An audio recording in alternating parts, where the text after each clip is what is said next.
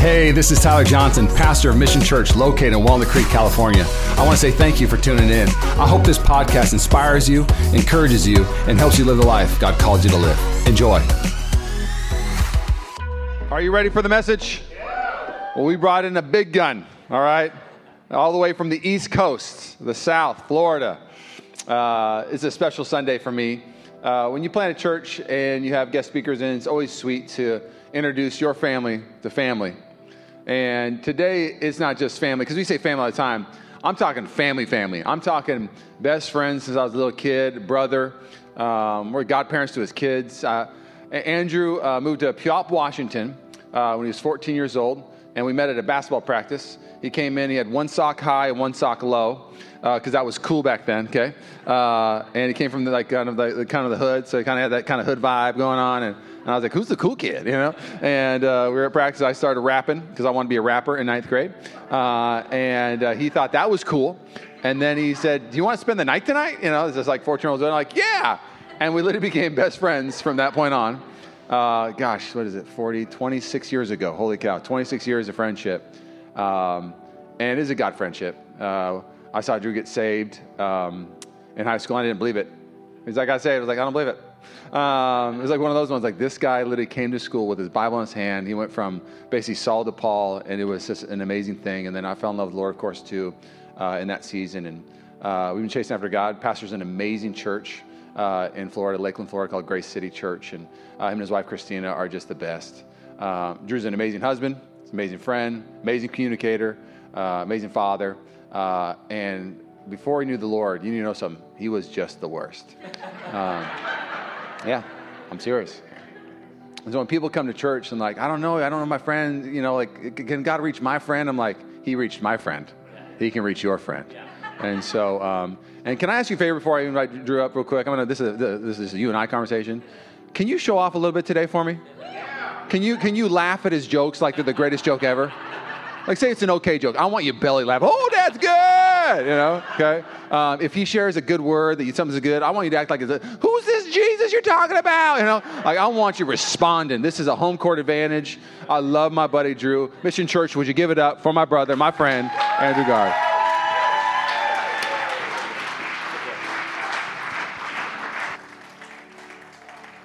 Oh, Mission Church. It is so good. Oh, there goes the notes. We're off to a great start.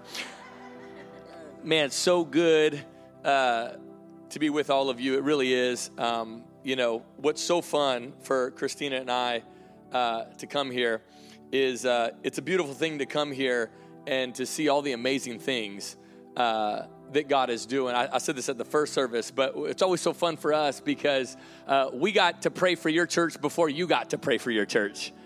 And we got to believe in your church before you even could believe in your church. We got to give to your church before you could give to your church. And that's a beautiful thing. And I remember Tyler and Rachel, you know, sharing with us. In fact, our church was about 2 years old when they shared with us, hey, we're going to plant a church and we're gonna do this. And we had just done it. And we were full of faith because some people were coming and it worked. And I'm like, you got to do it. And how amazing is it now in just under 5 years, all the amazing things, the lives that have been transformed, the people whose marriages have been restored, the people who have gotten cared for, the people that maybe were feeling a little isolated, found a community. And that's really because two people God began to speak to and stir up their faith. And right, we know that God does stuff, right? We know to God be the glory, but we also know that God uses people. And so, come on, are you grateful for your pastors Tyler and Rachel Johnson, the best of the best? And it's such an honor for me to be here. It's such an honor for me and Christina just to be in a relationship with you guys and to be so encouraged and inspired by coming here and seeing what you guys are doing. It's pretty amazing. So we love you guys a ton, and it's real.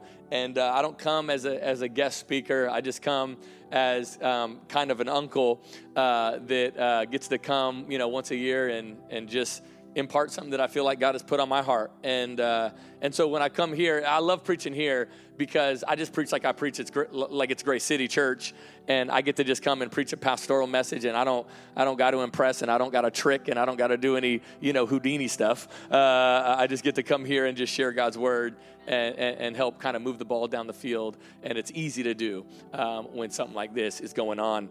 And you guys are losing to the Falcons right now.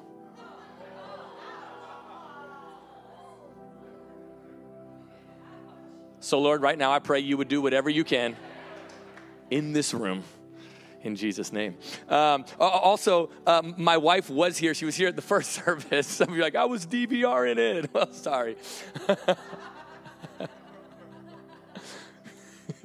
My wife was here, and she actually just took off. She went to go meet actually one of her mentors, one of her people in her life that really speaks into her life. But we've had a great time.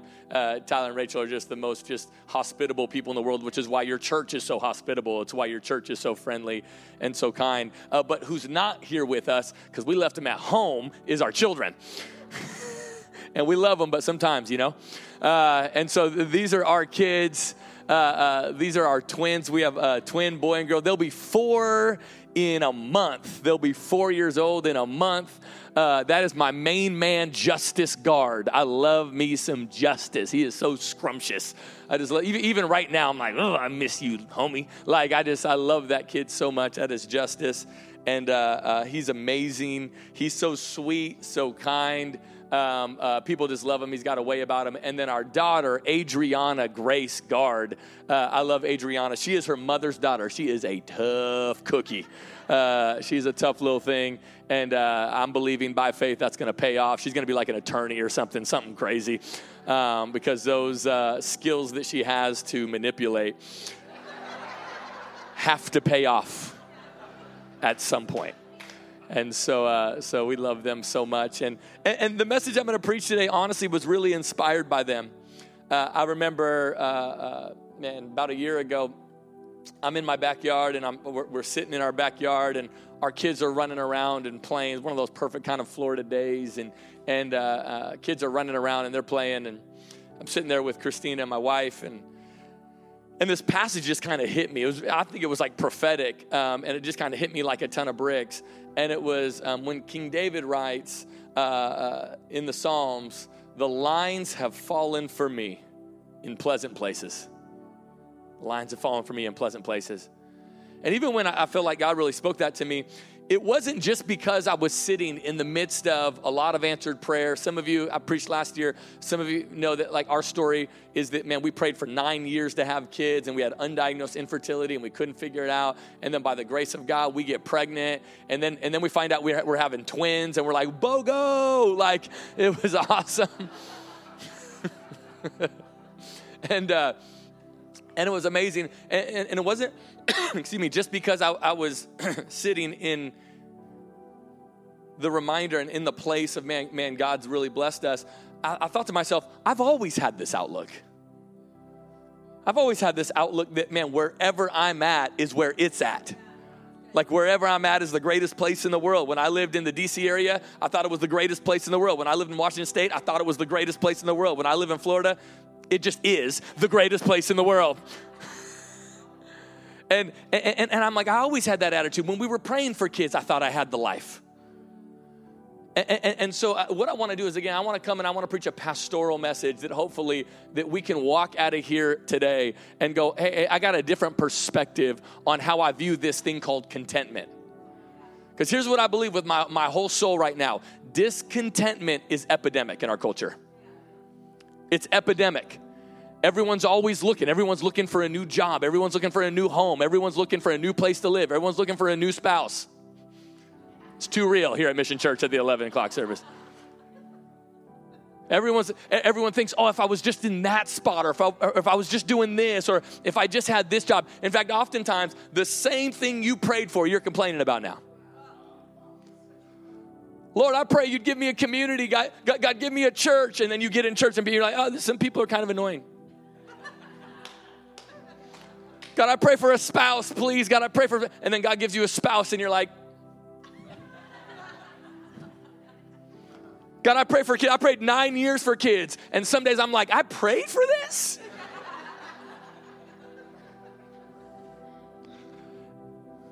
My prayer for us is that, man, we walk out here today just a little more content than when we walked in. And I want to read out of Psalm chapter 16, that passage that I was referencing.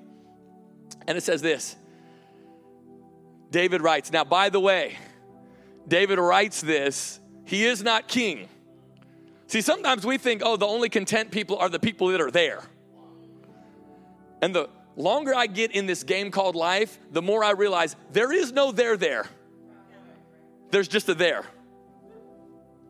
There's no spot. There's just a way of being.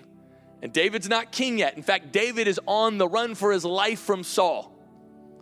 And this is what he writes. Now, I don't know how you respond when you're on the run, but usually I don't write things like this. He says, preserve me, O God, for in you I take refuge. I say to the Lord, you are my Lord. I have no good apart from you. As for the saints in the land, they are the excellent ones, in whom is all my delight. The sorrows of those who run after another God shall multiply. Their drink offerings of blood I will not pour out, or take their names on my lips. The Lord is my chosen portion in my cup. You hold my lot. The lines have fallen for me in pleasant places. Indeed, I have a beautiful inheritance. I bless the Lord who gives me counsel. In the night also my heart instructs me. I have set the Lord always before me, because he is at my right hand. I will not be shaken. And therefore my heart is glad and my whole being rejoices. My flesh also dwells secure. For you're not going to abandon my soul to Sheol, or let your Holy One see corruption. No. You make known to me the path of life.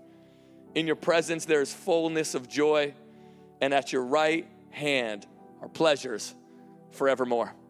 I want to preach a message today that I'm calling Pleasant Places. Let's pray together today over the preaching of God's word. God, I thank you so much for your word. And Lord, we just ask you to speak to us today. God, we ask you to make yourself real to us. And Lord, I just come against discontentment in the name of your son, Jesus Christ. We ask you to speak. In Jesus' name, we all said, amen and amen. In every fight and in every battle, there are places of vulnerability, right? It doesn't matter who the stronger party is. If that person gets hit in the wrong spot, it's over. In fact, I know this because I wrestle with my son, who is 3, often. Now, what I love, my son is a monster for his age. He's like they use a greater than. So my son is in the greater than 99 percentile in height and weight. So the kid is a monster, right? But it doesn't matter because I'm 40. And so at any time, it doesn't matter. I can impose my physical will on him, at least for the time being. But what's interesting, the size doesn't really matter if he strikes me in one of about 3 spots. Right? Sometimes, man, I can have him right where I want, and we're wrestling around, and he's really into Spider-Man right now, so he's always throwing the web at me. He's always throwing the web at me. And then sometimes he'll start kicking and stuff like that. And if we're kind of going at it, and there's some obvious places, right, that if he hits me, right? If he hits me in the groin, it doesn't matter how big I am, right? He hits me in the groin, boom, I'm going down. If he pokes me in the eye, the other day we were wrestling, and like his thumb went right in my eyeball. I was like, hold on, Justice, hold on. And he was like, he was like, he's figuring it out. I could tell the synapses were connecting. Okay. The other place where I'm really vulnerable is my soul with him, right? So growing, eyes, and my heart. Those are the places. So sometimes we'll be going at it and something will happen, like he'll get hurt and he'll get frustrated and he's like, we're not friends anymore. And I'm like, oh, that's fine. I'm not your friend anyway. I'm your father. It's just, there's a few different places. And what's interesting is, discontentment is going to come for us all, right? Discontentment is going to come for us all. And there's a few different places that discontentment is trying to seed itself into you. There's a few different places. One of those places is in our mind. Come on, you ever get so frustrated because your mind just cannot settle down? Like your mind is just all over the place. And oftentimes the way that this plays out is the enemy will try to kind of use discontentment to get in your mind and to get you so frustrated at like your place in life, maybe where you live, maybe what your work situation is. And he'll try to get up here and he'll try to get you to think, oh, if I just had this, then I'd be fine. I just had this. Come on, we've all had seasons and moments in life where we thought we were this away from a whole different thing. The other place of vulnerability for discontentment in our lives is our eyes.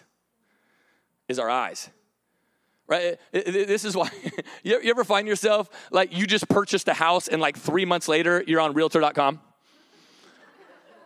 And you're like, what is that in me? Like, what is that? Like, I just bought a house. Like, I like my house. In fact, I liked my house until I started looking at other houses. Like, I was fine with my house until I went over to your house for dinner and you showed me around. And so the other place of vulnerability is your eyes. The other place of vulnerability is your heart. We're vulnerable in our heart. See, sometimes we can think, oh man, if I wasn't married to this person and I was married to this person, life would somehow be easier. And the reality of life is this, is that, man, you're always going to be attacked in the area of contentment. And here's why the enemy always likes to attack you there, is because we make poor decisions when we're discontent. You and I, man, we make really bad decisions when we are discontent.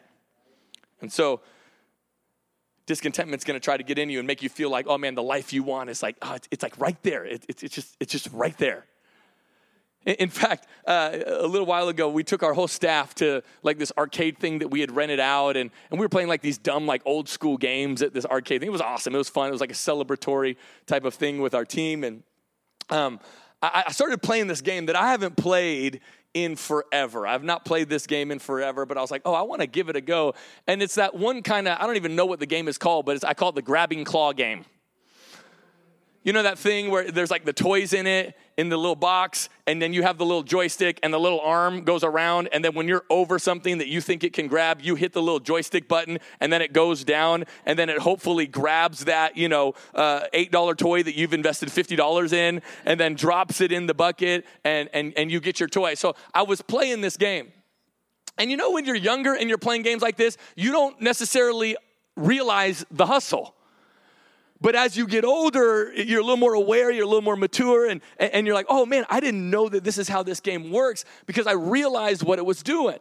Because the way that this thing should work is I should be able to move this joystick around, I should be able to press the button, the arm should go down, it should close, it should pull up, and then put the thing in the bin, but that's not what it was doing. And I didn't realize this when I was 8 years old, that I was getting hustled. But now what I realized what it did is the arm would go down and it would not close. It would start to pull up and it wouldn't start closing until it was like halfway already pulled up. And so it would always get to the face of the SpongeBob. and it wouldn't start closing until it was already halfway. And it was like, oh man, I almost had it. And isn't that exactly how discontentment works? It's like, oh man, it's like I can touch the life that I think that I want. And it's like, oh man, it's right there. I just got to put another dollar in. And I just got another put a dollar in. And we don't ever stop to go, is this really what God wants for me? I mean, is this really what God wants for my life? Is this really something I'm supposed to be spending this amount of time in my mind thinking about? Is this really something that I should be having angst over? Or maybe, just maybe, God is so good that he protects me, that he loves me, that he keeps me from things that I'm not supposed to have. And so we got to really, really be careful that we're not chasing after things that we're not supposed to have. And by the way, culture is not helping us with this. Culture's not interested in helping you become more content. In fact, even the kind of questions we ask each other is like built around discontentment. Like the exact questions we ask each other. In fact, here's a question. We have a lot of young people. Probably about 75% of our church is like under 32 years old at Grace City Church. And so a question that comes up a lot in our church, like when you're younger, sometimes people still ask you even as you get older, but a question you get asked a lot is, where do you see yourself in 5 years? Where do you see yourself in 5 years? That's literally a question of discontentment. And so we've trained ourselves to feel the pressure of going, man, I care more about what I look like than who I actually am. Because when somebody asks me, hey, where do you see yourself in 5 years? We never think to answer, well, as far as vocationally, I'll probably be doing kind of the same thing I'm doing. I'm probably going to be living in the same kind of house. Probably, hopefully, by the grace of God, married to the same person. My kids, believe this or not, are going to be 5 years older. That's not how we feel comfortable answering that question. Right? We feel like we got to make up this stuff. You ever feel that pressure of going, I'll probably be in space.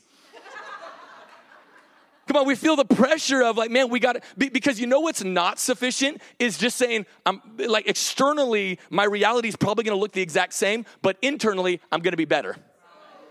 Externally, it's going to look pretty much how it looks right now. But internally, I'm going to be more generous. I'm going to be more kind. I'm going to be more loving. I'm going to be more at peace. I'm going to be more forgiving. And I don't feel the pressure from anybody else to feel like, man, I got to be reaching for the stars. I don't got these American Idol dreams every season of my life. No. I'm on a journey, and I am on a journey that is one step of faithfulness in every single season. And I don't care more about what I look like. I care more about who I'm becoming. And we got to get really content with that. And we got to get really, really comfortable with that. And we got to be in a place where we can honestly say that. Otherwise, we'll spend so much energy on things that we shouldn't be spending energy on. I love this story because it involves your pastor. So I wasn't the most studious guy.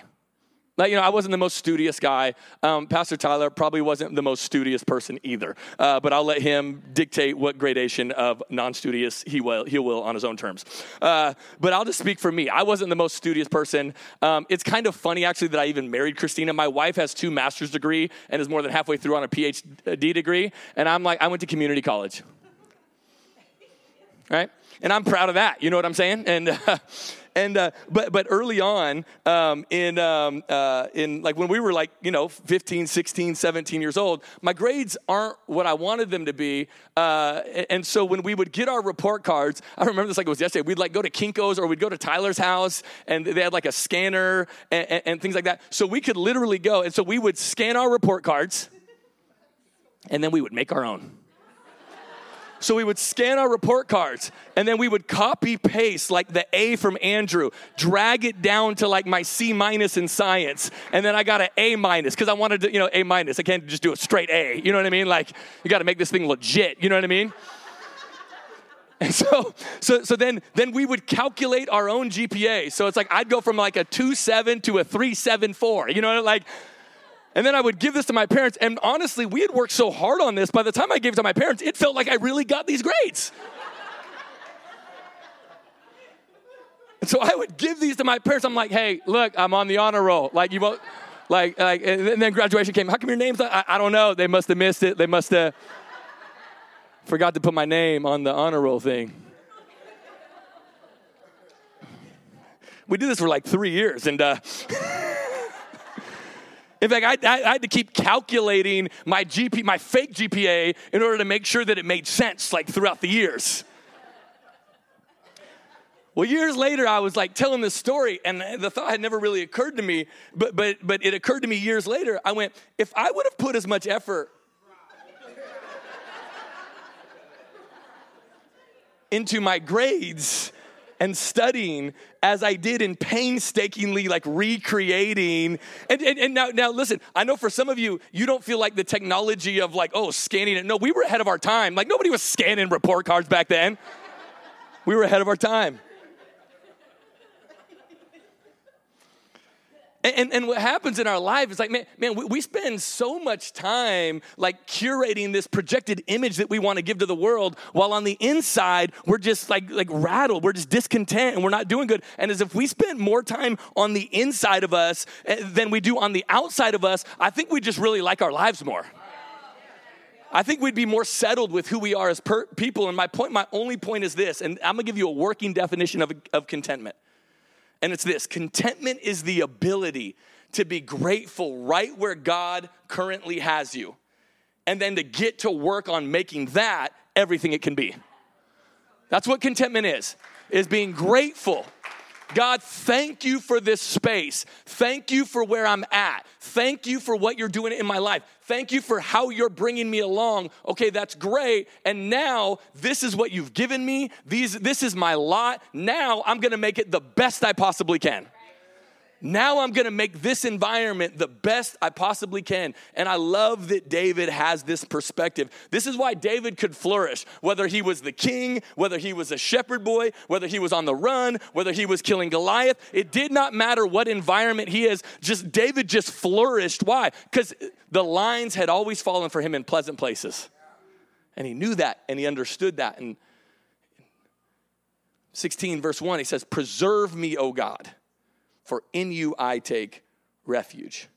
I say to the Lord, you are my Lord. I have no good apart from you." And then he does this. It's kind of interesting. He says, "As for the saints in the land, they are the excellent ones." And then he says, "The sorrows of those who run after another God shall multiply." So what is he doing? He's juxtaposing people that follow after God and people that don't. And what he's saying is, I'm looking and I'm taking my cue and I'm admiring the godly ones. You will never find contentment by admiring people that are chasing after the world. Because whoever you admire, you will eventually emulate.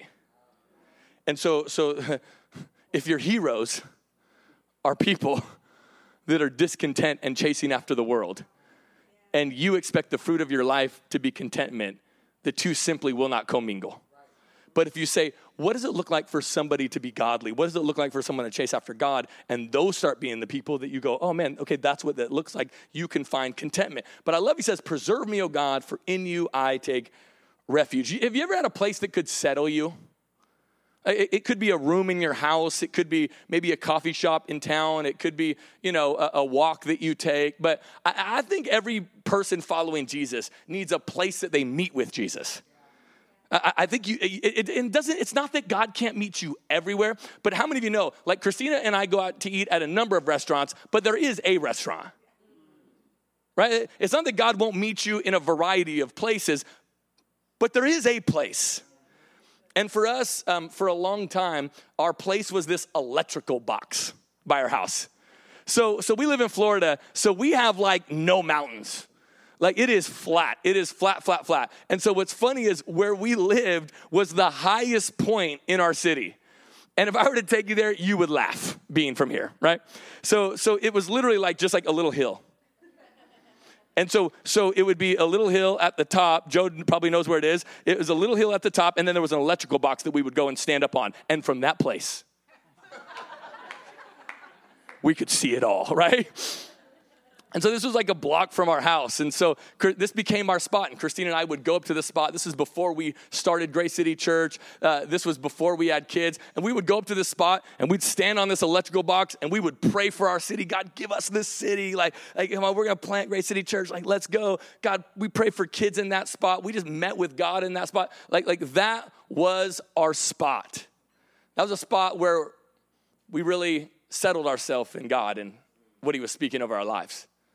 And can I just tell you, there is no one else that is designed to be a place of refuge for you.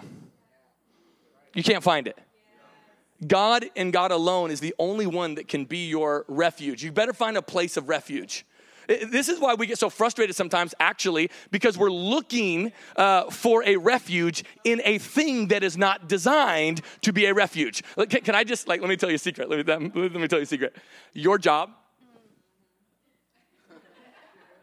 is not designed to be your refuge. It's not set up for that.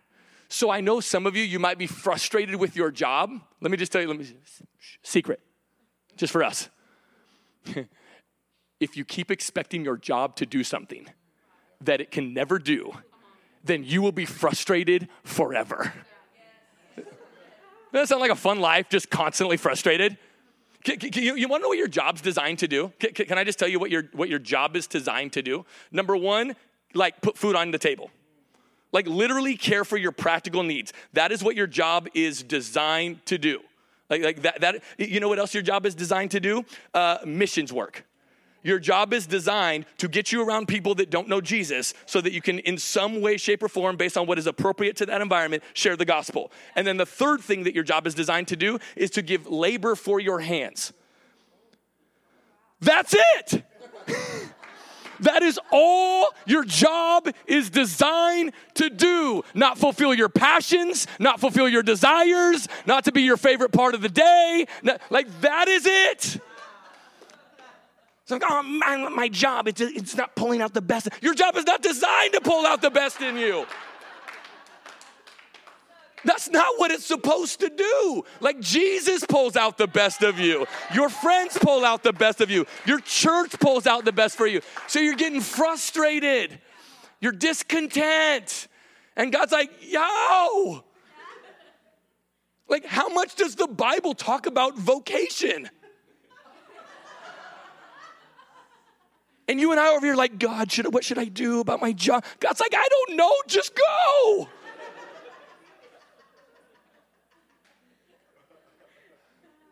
We're looking for things to fulfill us. Only God can be your refuge. And by the way, while you're in this place of refuge with God, you have to get a plan to stay content when you step out of that place of refuge. So you got to have a plan. I remember a huge thing for Christine and I. I'll just give you like a very practical thing that, man, this is maybe a couple years ago now, maybe a year and a half ago now. Christine and I were having one of those sit downs. Now my wife, I love my wife. So my wife, she's like a trained psychologist, okay? Which is as bad as it sounds for me. I get free counseling, like whether I want it or not. I'm like, oh yeah, okay, sounds great, babe. Like, I love my dad. Like, you know, like.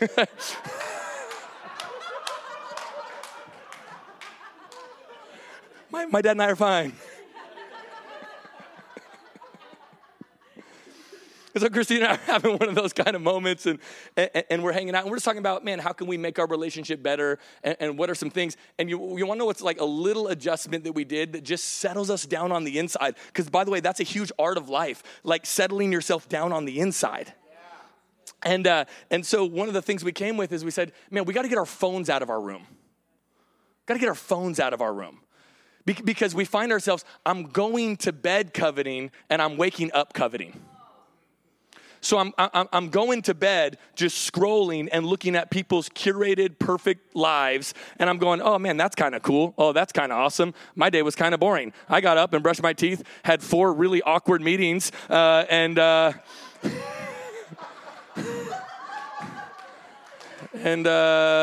here I am, just showered and went to bed. Like, what a day. You seem like you did something awesome, right? And then I wake up and I'm doing that. So we were like, man, we got to get our phones out of our room. So you know what we did? We literally got home from that trip and we bought alarm clocks. Guys, we have alarm clocks. Remember those? So we bought alarm clocks. So we have like alarm clocks next to our bed. And so what I do is just before like we have dinner with our kids, boom, I go put my phone. We have a charging like station out in our mudroom. I put my phone in there and then I don't pick up that phone until I've done my devotions and prayed. So about 8 a.m. the next morning. So from 7 p.m. to 8 a.m., I'm just not looking at stuff. What am I doing? I have a nightly routine of settling myself down on the inside. So when you are in that place of going, okay, God, I'm with you, allow God to speak to you and go, hey, what are some things you can do so that I can come and be the Lord of your life all the way through? And then in verse 5, he says this, he says, the Lord is my chosen portion and my cup. You hold my lot. So that is to say, what David is saying is, hey, we have a lot. Every single one of you, like Christine and I, we built a house a couple years ago and we bought a lot. And there were direct borders that ordered that lot, and that was our lot to build on. Every single one of us in this room, every single one of us watching online, what? God has given you and I a lot to build upon. And he says, hey, you hold my lot. The lines have fallen for me in pleasant places. Indeed, I have a beautiful inheritance. I bless the Lord who gives me counsel in the night. And also my heart instructs me. I have set the Lord always before me. Now, when I talk to people who maybe grew up kind of without a lot of resources, I talk to people who maybe didn't grow up with a lot of money. It's always interesting to me because I talk to people who didn't grow up with a lot of money, but then they kind of like worked really hard and now they have some money, they have some resources. And of every person that I talk to that is kind of, this is the story of their life, it's almost always the same response that they give. And what they'll do is they'll reflect on their childhood and they'll say this, honestly, I didn't even know we were poor until I started having some resources. And it's kind of interesting, right? They were like, I grew up and it's not like we had tons of stuff, but I had brothers and sisters and we had fun and we'd go play and I didn't even really like know we were poor. And so what that tells me is that discontentment is a learned attribute. So I have to stack my thing up against your thing to even get to a place of discontentment. Right? And so sometimes, what is hurting us is that comparison game. What's hurting us, because you can be over here and go, oh man, I actually, kind of like my lot. My lot's okay. But then you can see somebody else and go, okay, my lot's okay, but I sure wish my lot was their lot. Come on, you ever prayed for somebody else's life? Don't raise your hand. Come on, have you ever thought, let's be honest, we all have, right? But what I always find fascinating, when we're fantasizing about somebody else's life, we never include their issues. I'm like, I want your house, I want your bank account, I want your car, I want this. But we're not like, oh yeah, but I also want your upbringing, and I also want your insecurities, and I also want your pain, and I also want that failure that you had 18 years ago. No, that's not how we fantasize. When I'm looking at your life and going, oh man, I wish that was my lot, I'm not including what you had to go through to get there. All I'm including is just like, what does it look like right now, today? If you can eliminate comparison, then you will be able to say these words with a clear conscience. Man, the lines have fallen for me in pleasant places. And how beautiful would it be for your soul to be able to say that with a clarity of conscience? God, I'm just grateful. I'm just grateful. Man, but we undervalue our own blessings, don't we? My mom and I are very different. And a month after our kids were born, my mom moved to Lakeland. So from Washington State, like 3,000 miles, she moved because she was grandma, and she was like, there ain't no way I'm not going to be around my grandkids. I'm an only child. And so my mom was like, there's no way I'm not going to kind of grow up with my grandkids. And so my mom is amazing. She has our kids right now. And our kids, I think, like it more when Christine and I leave, right? Because yesterday, they're at SeaWorld yesterday. They're at the water park the day before. I'm like, Mom, you got to chill. These kids need resistance in their life. And my mom and I are very different. We're similar in some ways. Like, my mom is a trash talker. Like, my mom's a little hood. So she talks a little bit of trash. And but we're very different in this regard. My mom is very much like a pack rat. So she'll keep stuff. She's very sentimental. And so she'll keep a lot of stuff. I'm not sentimental about anything. I'm like, if we're not using it, if you don't see it in our house, we get rid of it. We give it away. We throw it away. I just don't like having clutter. I'm very OCD. We were laughing about it earlier this week. I'm very, very OCD. And so my mom's always, she'll like, hey, I got your Letterman's jacket. Like, do you want it? Hey, I have this. She's always telling me all the stuff she has. I'm like, Mom, no. In fact, she's been hounding me for the last few months. Hey, I got like basketball cards from when you were a kid. Like, do you want them? I'm like, no. Like, nobody makes you feel like you're 12 like your mom. I go instantly 12. I'm like, Mom, stop. So I'm like, no, Mom, I don't want these cards. Like, stop. And she's like, well, I'm just going to give them to justice. Like, again, my mom's a child. I'm just going to give them to justice. You're not going to do anything about it. I'm just going to give them to justice. I'm like, Mom, don't give them to justice because then we got to store them in our house, and I don't want to store them in my house. Like, no, I don't want these things. Until like a little while ago.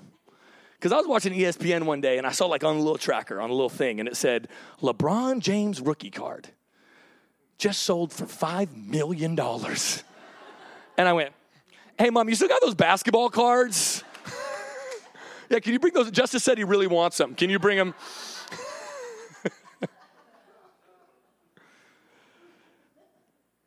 Discontentment will cause you to devalue the blessings in your life.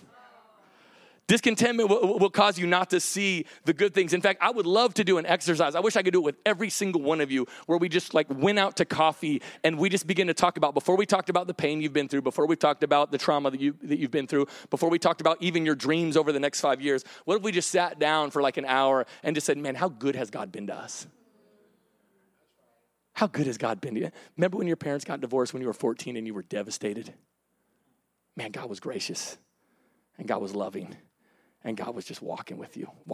Remember when you thought your marriage wasn't going to make it through that really difficult season, and yet 7 years later, oh man, you made it through. Come on, but before we start talking about all the stuff we've been through or all the stuff we want to achieve, what if we just said right now, the good life is right now. The good old days are today. The things that God is doing in my life, man, the spot that I want to be is right where I am at. I've set the Lord always before me. See, when you set the Lord always before you, life is always good. When you're looking at your circumstances, life can get real difficult. When you're looking at Jesus, man, life has a lot more way of making sense. The lines have fallen for me in pleasant places. I want to end with this. I want to have the team come up, because in verse 9, he says, therefore, my heart is glad and my whole being rejoices. I love my flesh also dwells secure. Now, that's kind of an interesting thing, considering his flesh is literally running for its life. He says, my flesh dwells secure, for you will not abandon my soul or let your Holy One see corruption. And then this is it, right? In verse 11, it all culminates. You make known to me the path of life. In your presence there is fullness of joy. At your right hand are pleasures forevermore. So here's why contentment matters so much.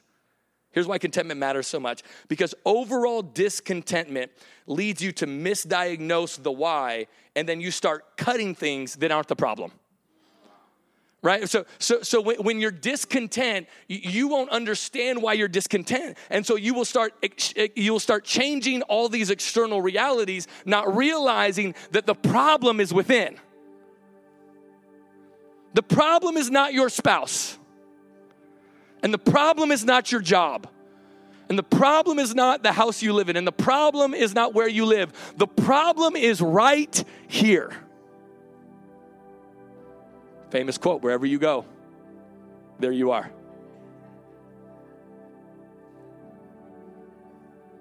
I know it's so much more sexy and so much more attractive to go, if I just changed this.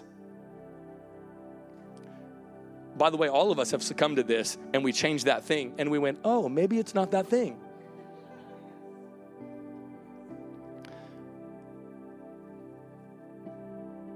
And so when we're discontent, we'll cut off things. Like I know we've had people in our church, just outright, they just left their spouse. They just went to their spouse one day and said, I don't want to be married anymore. Why? Because they didn't want to deal with this. They thought it was this. And so what we do is we put ourselves in the tight spot and then we blame God. See, because this is the life that God wants to give you. Right? The life I'm living on this platform right now, the wide open spaces, right? The gate is narrow, but the field is big. And when you step into a relationship with Jesus, he's going, this is the life I have for you right here. This is what I want to do in and through your life. But then what happens is we start living our life and we start coveting and complaining. So we have all these wide open spaces. God is wanting to do amazing things in our life, and we're frustrated and we're like, but God, like I wish I had that relationship, or I wish I had that job. And then what we start doing is we find ourselves kind of coming in right here. We find ourselves just kind of complaining and coveting our way through our life. And then we're frustrated because our relationships aren't flourishing because we left them too easily. Our career's not going where we want it to go because we left the job without getting through the tough parts to get to the good parts. And so we find ourselves boxed into this space. And we're like, God, why did you put me here? Like why did you put me in this constrictive life? And God is going, I didn't put you there. You put you there. I put you on this platform with wide open spaces. Can I just get real practical for a second? I mean, real practical. Listen, your career will not go well if you go from job to job to job to job because you're discontent on the inside. It's like some career counseling for you today.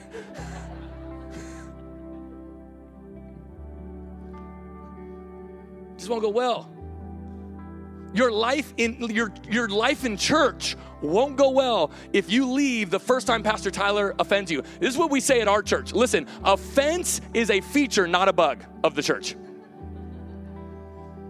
Offense is a feature. Offense is the point of this whole thing. Offense is the point. We've had people, hey, I'm leaving the church. I was offended by this. And we're like, yeah, that's what we're trying to do. That's kind of the aim. That's the goal. Trying to offend our flesh. Yep, you were offended. Cool, right on. Great, me too. I'm offended every Sunday I preach. And I'm the one saying, I'm like, man, I got to live up to that. I can't stand myself. Like, offense is the point. In fact, the other day, I knew this guy, and he posted what I thought was like a really benign post. And he just pretty much posted, I'm going to paraphrase, but the whole gist of it was, hey, a Christian without the church is just not going to be a functional Christian. And people kind of blew him up, like in the comment section. They just kind of blew him up. And a lot of people, and they were like, man, I got hurt by the church, and I haven't been to church in 10 years, and me and Jesus are like, we've never been better. And I was like, says who?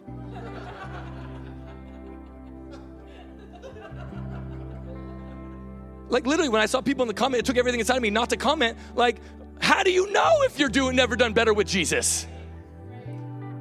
Here's why I say that. Like when it's just me alone, I'm super generous. If I want something to drink, I go up and get it for me. I'm very generous. I'm very thoughtful to myself. Very kind to myself. Very forgiving to myself. So how do I have a barometer of how me and Jesus are doing? How do I have a barometer of if whether or not Christ is being formed in me if you're not there to annoy me?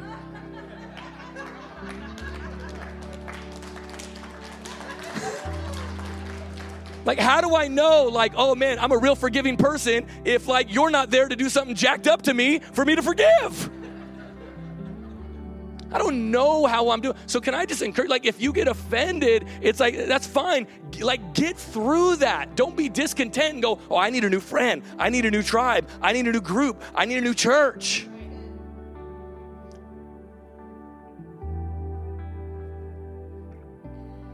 Marriage is hard. Suck it up.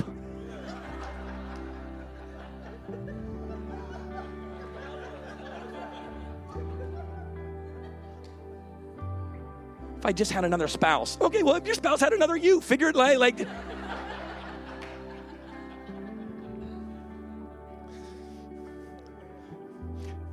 the enemy's just having a field day with our discontentment. He's just having a field day with us. He's just taking us to and fro. He's just having a field day in our relationships. He's having a field day in our church life. He's having a field day in our careers.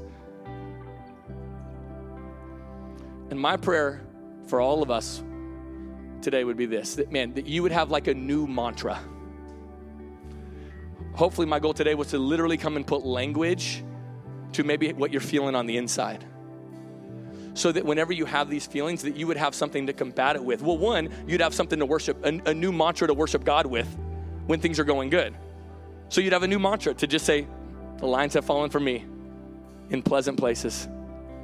Come on, tonight when you're eating dinner with your family, you ought to say that out loud. The lines have fallen for me in pleasant. When you get up and you go to work tomorrow, man, the lines have fallen for me in pleasant places. When you're getting dressed and you got those clothes on your back, lines have fallen for me in pleasant. When things aren't going good, you have a new mantra to combat the tactics of the enemy that is going to want to make you feel discontent. Nah, nice try, devil. The lines have fallen for me in pleasant places. I'm not forgetting that God is good to me. I'm not forgetting that he's been gracious to me. I'm not forgetting that while I was yet an enemy of God, Christ died for me. I'm not forgetting that he's been pulling me along, that he's been dragging me, sometimes kicking and screaming into his will.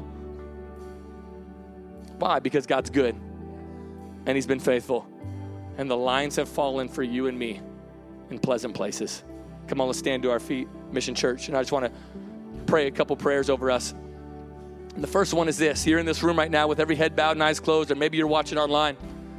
And if you and I were to go out to coffee and I were just to ask you this straight up question right to your face, is Jesus Christ the Lord of your life? And if your answer is no, he's not, or 20 years ago, man, I was following God, but I walked away and today I want to come home. The Bible says that if you confess with your mouth that Jesus Christ is Lord and believe in your heart that God raised him from the dead, you'll be saved.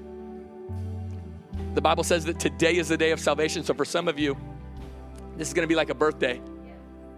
And what God wants to do is he wants to forgive you of your sin, and then he wants to give you eternal life. And what we believe here at Mission Church is this: it's not just like a life that when you die, like, and you go to heaven, not just exclusively for that, but God wants to give you a new kind of life right now. And if that's you, when I count to 3, I'm just going to ask you just a simple sign of just confession of faith of saying, yeah, Pastor, that's me. I want Jesus Christ to be the Lord of my life. If that's you, ready? 1, 2, 3. Go ahead and lift up your hand all across this room. You just say, yep, that's you. Yep, way to go. Yep, right here, I see you. Beautiful. Yep, see you right there. Beautiful. Most important decision in your life. Who is Jesus? He is Lord, meeting you right where you're at, forgiving you of your sins. You can put your hands down. Second question is this. You're following Jesus. You're a Christian. But if you were honest, man, your mind just races and your heart races and your eyes race and they kind of take you. And in fact, in some ways, you're probably kind of exhausted from it. Just always thinking, oh, what's next? What's next? What's next? And God's just saying, no, I want you to focus on what's now. If that's you, I want you to lift up your hand all across this room. And I want to pray for us. God, I thank you so much for today. I thank you for today. God, I'm not taking tomorrow for granted because you told us not to take tomorrow for granted. So God, thank you for today. Thank you for your goodness over our life today. And God, help us to see our lot. Help us to see that the lines have fallen for us in pleasant places. Help us to see your goodness and your graciousness and your kindness. And God, we love you and we're grateful. So God, I pray that you would put that prophetic word deep in all of our hearts, God, that when we leave here today and over the months to come, God, that we would be able to authentically declare that the lines have fallen for us in pleasant places. In Jesus' name. And we all said, amen and amen. Come on, can we thank God for his goodness and his kindness towards us? Can we say thank you to Andrew? So good, so good, so good, so good. How many people are not going to go to bed with their phone in the room anymore? I'm in. I'm going to get an alarm. They're called alarm clocks. I'll get one of those things if they're real. All right. Hey, we had some people get saved today, and we always finish with prayer.